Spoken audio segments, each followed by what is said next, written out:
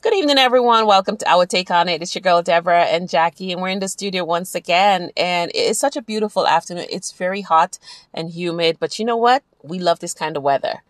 And today we're going to discuss, who are you when no one is watching? Jackie, that is such a powerful question, you know? It is very powerful. And we're going to add the other aspect of that, Deb, is, are you someone who judges others? Yes. When you yourself don't perhaps live up to certain standards of behavior. Oh, and we're also guilty of that. But, you know, I love what James said, and we're going to read from James chapter 1, verse 19 to 27. And Jackie, you're going to start up by reading verse 19 to 22 for us, and I'll continue with the rest. Okay. Understanding this, my dear brothers and sisters, you must all be quick to listen, slow to speak, and slow to get angry. Human anger does not produce the righteousness God desires. So get rid of all the filth and evil in your lives and humbly accept the word of God that God has planted in your hearts, for it has the power to save your souls. But don't just listen to God's word. You must do what it says. Otherwise, you are only fooling yourselves. Absolutely. And verse 23 continue by saying, for if you listen to the word and don't obey it, it's like glancing at your face in a mirror.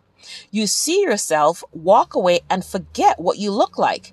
But if you look carefully into the perfect law that sets you free, and if you do what it says and don't forget what you heard, then God will bless you for doing it.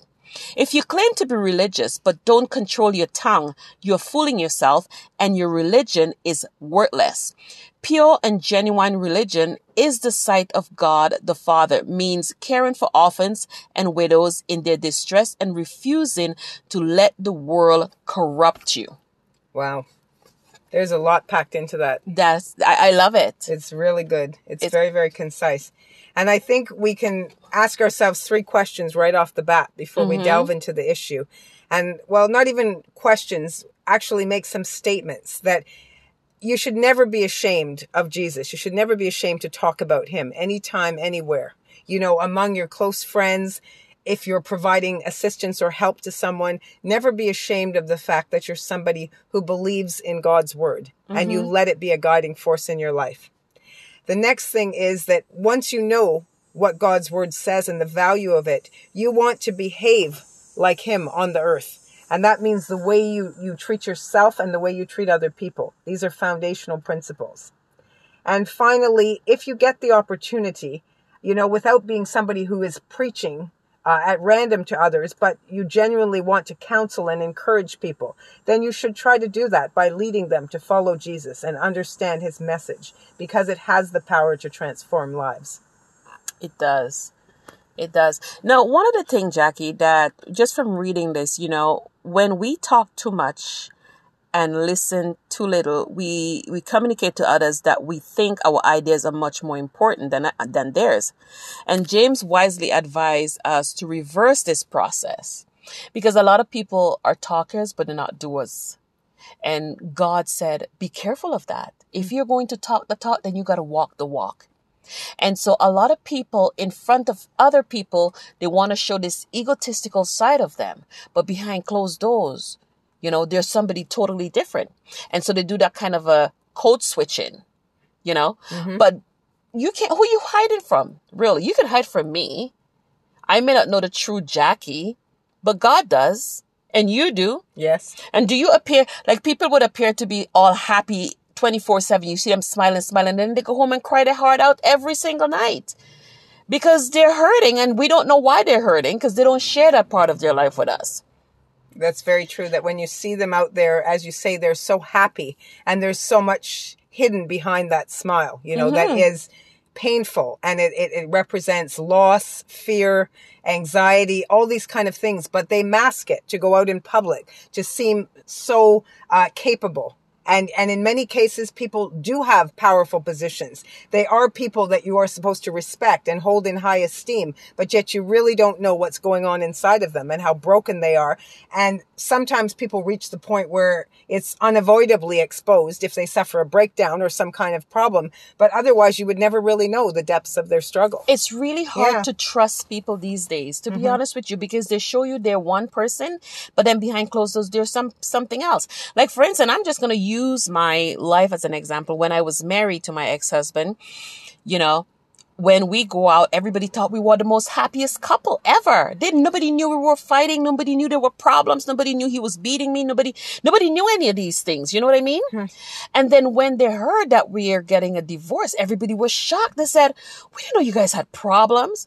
Well, I'm not going to go out and tell everyone we're having problems, right? Yeah. So who are we as a married couple when no one was watching?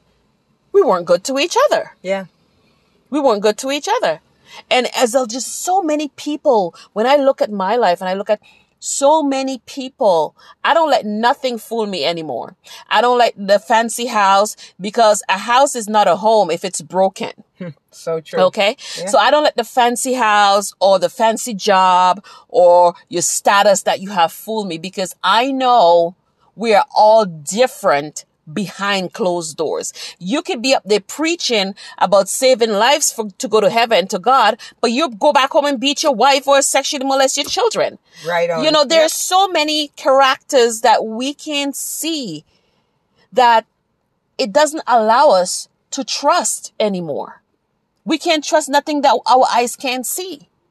Yeah, it's very true. I mean, even in my own life, I had a very volatile relationship with my mother when I was a young person, and most people didn't know.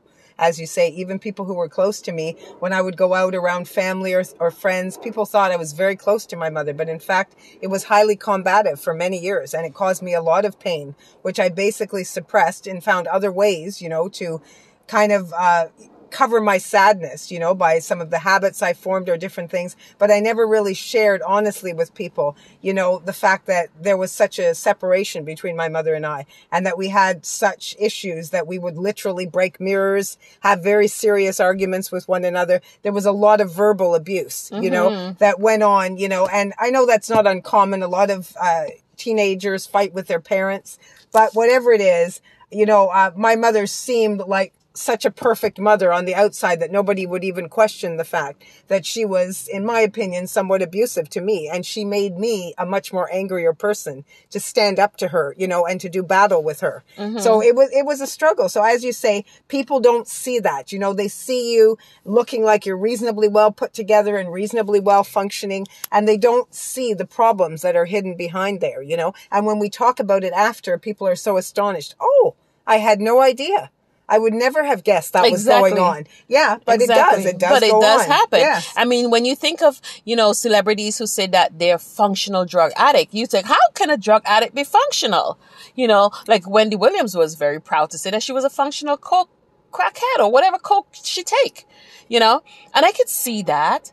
Because I could see her being functional, but I couldn't see the drug abuse behind of it. Yeah. You know what I mean? And so, even like, you know, a lot of these celebrities or even these people of high status are being accused of sexual harassment. And we look at them and we're like, I can't see him doing that. But then he was a pedophile. You know what I mean? And so it's so hard. But when we're talking about what James is saying here, you know, if you look in the mirror and you take a look at yourself and you remove, and that, you know, there's nothing inside of you that want to change that. You're just the same person. And you don't want that. When you look in the mirror and you look at who you are and you look and you say, who am I? And you're able to admit to yourself, you know what? I am a broken, toxic person. And I need to change that. And James is not just saying, just going in the mirror, look at yourself, walk away, and don't transform. He's saying you take a look at yourself in the mirror. Look at who you are. And the next time you come back to the mirror, make sure you come back to a different person. Exactly. Yep. That means you're actually taking accountability and responsibility for the things that you know is not right. Like, you can't show me a good face and then behind back, you show me a bad one. You know, it's like we have so many friends are like that. You know, they will talk nice to your face, smile with you to your face, and they have a knife ready to stab you in your back. Who are you when no one is watching? I've seen that a lot too. And basically, when it comes to the things that James is talking about, I love it when he says, be quick to listen and slow to speak. I although I like to communicate and I enjoy talking and getting a message out of myself, in a lot of cases, I do agree that sometimes my casual talking can just be because I want to be listened to. Mm-hmm. And that can be highly disrespectful of other people's opinion, because I do sometimes talk over people, that as they try to interject in a conversation, I kind of run them over with what I want to continue discussing. And I don't take that breath or just stop out of respect for other people to say, well, what is your contribution? Mm-hmm. What would you like to add to this discussion? And I have to kind of rein myself in to realize that that is very important, because it does come from the fact that I do like to have myself heard. And sometimes I don't really want to hear other people because it drowns it out. So I think his points are really, really well taken. And especially the slow to anger, because in a lot of cases, when we get angry, it's a very spontaneous thing. Oh. I know it is for me. Something just gets my goat and I just jump and I get angry.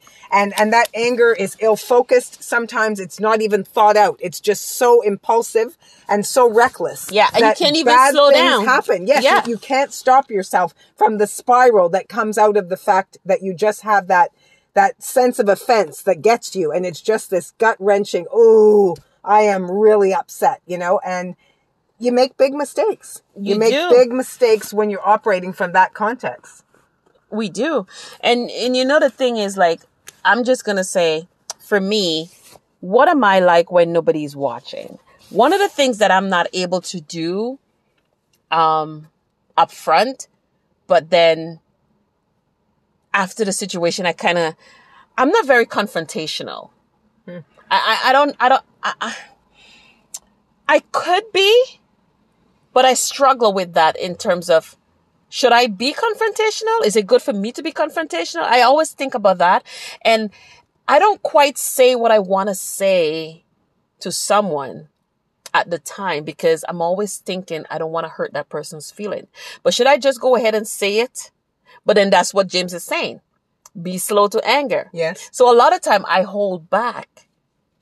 And a couple of my friends have said to me, oh, that's what you should have said. I would then say, you know what? I wanted to say this and I wanted to say that. I would say that after the fact. I wanted to say this.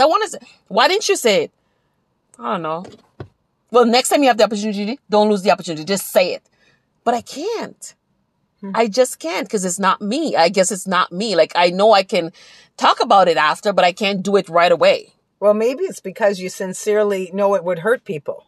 So you're really thinking of the other person, which means you do start out with good intentions. But sometimes if it weighs on you, then it becomes a burden for you, because you probably should have gotten it off your chest. Yes. And then passed it on so that you can release it. So that just means that even though you're trying to protect people and you have genuinely good interests, it still causes you anguish if you're going over it in your head after the fact, saying, well, I should have just spoken up. I should have said this. I should have resolved the situation. So it's like a double-edged sword, It's like, I love the phrase iron sharpens iron, because I find that's what works in our relationship as friends. Because where I am weak, you are much stronger than me. And in other cases, I know I've changed certain aspects of you, which I won't go into in detail, but I think I've definitely made you a person who thinks about a lot more things. I've made you more broad-based in your thinking, and you have definitely taken on a much more sophisticated persona, if I do say so myself. Well, excuse me. Yes, you do. And I do take credit for that, But yeah, I see it in the way you think and the issues that you're interested in. And when you come back at me with arguments, I'm like, wow, Deb, that's really, really sharp. You wouldn't have expressed that much of an interest in it before, but you just go back and you fill in the blanks a little bit more. And it's genuinely done out of your own sense of interest. Well, thank you. Nobody is pushing you in any direction. You just come up with these new angles, new ways of looking at things. And I think it makes you more interesting, and it brings out more intelligence on your part. I think you always had a lot of intelligence, but it just brings it to the forefront more. Like, you're not, maybe fearful of showing your true intelligence. You do it with much greater ease. I think you're absolutely right. You're a force to reckon with, because when you speak with so much power and so much intelligence. Like, how could I not feed off of that? And I mean, that is the kind of energy that I want to surround myself with, people who are able to articulate what they're saying. I always say this from even just me and you becoming friends and we're just having conversation on a daily basis. I said, I may not be the most eloquent speaker, but I do know how to get my point across. Yeah, definitely. And that is something that I really truly manifest on my own there, because, you know, as you said, when we met, yeah, you were a little bit more dynamic in the topics that I had no knowledge of. Like, I'm like, listen, you're a university graduate. I haven't been to university. What the hell you coming up with all these big words? I don't even know what they mean. So let's just dumb it down for the people like me who don't know. Yeah. But as I listen to you, and not only just listening to you, but just start reading more, it opens up that It arena. does. And it you does. know, in a lot of cases, even beyond my own family and relatives, I used to be attacked for the things I knew. So, I mean, I have an aunt, out of the city who used to call me an educated fool. She used to get angry at me. And I was almost brought to tears when she used to say that. But now I know she just sort of did it because, as you say, she didn't understand a lot of the things I would say. Mm-hmm. And she would be like, well, how dare you? Who do you think you are among people that you can stand out above other people and make them feel like they're nothing? And that wasn't my intention. It's just the way I communicated and said things. But in her own interpretation, she thought I was being a little too cocky and, maybe just kind of, getting people to pay attention to me instead of just wanting to listen to everyone in general, so she saw me as a show off. So she thought she put me in my place by attacking me. And so sometimes I would feel like even though I could say things and I could speak well, I had to silence myself around some people because I didn't want them to feel like I was trying to take the play away from them. Right. And that's you controlling the tongue. Yeah, exactly. Yeah. And James also talked about that in chapter 3 as well, right? He talked about the tongue. And, we can all say things and we can all do things. But at the end of the day, what does that do for our character? And what does it do for our integrity? Because we don't want to change that. Or maybe we do. I don't know. But at the end of the day, who are you when no one is watching? Now, Jackie, just before we close, I wanna know 2 things that I really don't know about you when I'm not around. What are the 2 things that you consistently do that I don't know? Oh my goodness. Well, I could say, a lot of them. First of all, I'm a really bad singer. I think you know that. Oh God, I cannot hold a tune. Don't even try. I'm a really good dancer. I really practice dancing. I love to dance. Yeah, I that's part of exercise I do, but I think I'm a pretty good dancer. Like, I think anytime I could rock my ass on TikTok and I could hold my own with any of these younger people. So but I think you know that about me. We've been out socially, at a wedding with friends or different things. And I think, I'm a pretty good dancer. I would say that if people left me on the dance floor, people would be paying attention, but you say something you don't know about me. Oh gosh, I think I was going to say I'm a crazy big eater. I can eat a lot, but you know that too. Yeah, I eat a lot. Okay. I guess I would say that I'm extremely judgmental. I think I'm more. You know that? Oh my God! Don't even start with that one. We know, like, that's your middle name, yeah, Jackie Judgmental Campbell. I know, but I'm very judgmental. Honestly. And you would judge just about anything. You would critique just about anything. If a person walk a certain way, or they have tattoos, or even if they dress a certain way, yes, or if they talk a certain way, you judge them. Yes, I do. I'm a bit. And that is something we talk about. Like, you have to change that. And you do say I should change it, because I make that judgment before the person even opens their mouth or I get to know anything about them. And that is unfair to a certain extent. Yeah. But I do tend to be caught up with that, and I'm not really sure. I think it really, again, starts in my family, that I think I come from a very critical group of parents who can criticize anything, like from the evening news, what the anchor is wearing. How come she looks so terrible today? Or why does that hair color look so awful? So I think I just come in a family that I see that criticism. So I just pick it up naturally. But yet at the same time, I'm so weak when others criticize me. I crumble. I crumble. I handle it very poorly. Like I remember, like if I'm, say, rocking a pair of jeans and somebody hates wide leg jeans, if they make a remark like, why are you wearing wide leg jeans? I'm like, what can't I wear wide leg jeans. You know, you get defensive. I get very defensive. Yeah. So you see, so you don't like when the shoes is on the other foot. No, I really don't. I don't handle it at all. So so thou shalt not judge. That's one of the things God says, right? Yeah, but I do that. So and that's the funny thing. The fact that you don't like certain things done to you, but it's okay for you to do it to other people. Isn't that ironic? It is. And we all have that sort of ability to hurt people with the things that we don't want to be hurt by. Yeah, it's very true. I don't want people to lie to me, but I may have lied a couple of times to other people. Yeah. And would you lie to a best friend or a stranger? Who would you choose to lie to first? Probably a stranger. Right? Yes. Exactly. Mm-hmm. So it all depends on the situation. It all depends on the situation. But at the end of the day, we want you to be who you are in front and behind. You have to be if we're ambassadors for Christ, we can't be code switching like that. We can't be working for the devil at night and working for God at day. Well, this is the thing. Like when James is talking about obedience to God, that's so important because when you're around your friends, even though you may go to church on a Sunday, do you just drop everything that God says in what it takes to be obedient to his word when you're at a party on a Saturday evening? Does your behavior all of a sudden throw all your Christian values out the window just so you can be accepted by your friends? I've done that before. Yeah. Or do you just sort of say, look, I don't want to be Debbie Downer, pardon the expression. Yeah, okay. But I don't want to be, the person who is looked upon as not wanting to have a good time and not being loose and carefree and easygoing. So I don't want to let people know that I really disagree with certain kinds of behavior that they're engaging in. It sometimes is a tightrope to walk. But I think that affected me earlier in my Christianity. That's why I wasn't able to become the person that I was supposed to be in terms of my spirituality. Because I would just switch on and switch off. If I'm with a bunch of Christians, yes, I'll be singing, I'll be praying, I'll be doing all that. Not just going through the motion, but I will really be into it. Mm-hmm. But then you call me 2 hours later, Deborah, we're going to a party. Hey, you know what I mean? Yes, exactly.